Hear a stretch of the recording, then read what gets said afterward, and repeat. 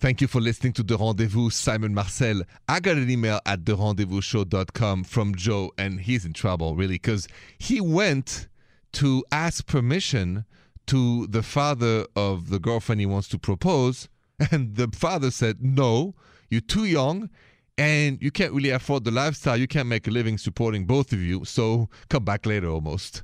And Joe's asking me, should I still propose to my girlfriend or not? So I'm going to ask you this, Joe. If you, in your heart, feels that it's the right time, A, and B, you guys can support each other. In reality, you can, and you're not going to go ask help to him or your parents, then of course you should go for it. But be reasonable. If you guys can't support each other financially and it's going to be struggle, you can wait a couple more months or a year. No shame in that. Love doesn't die because you don't propose. So you decide now, Joe. Next, I want to talk about, should we still ask parents' permission before we get married? That's next on The Rendezvous.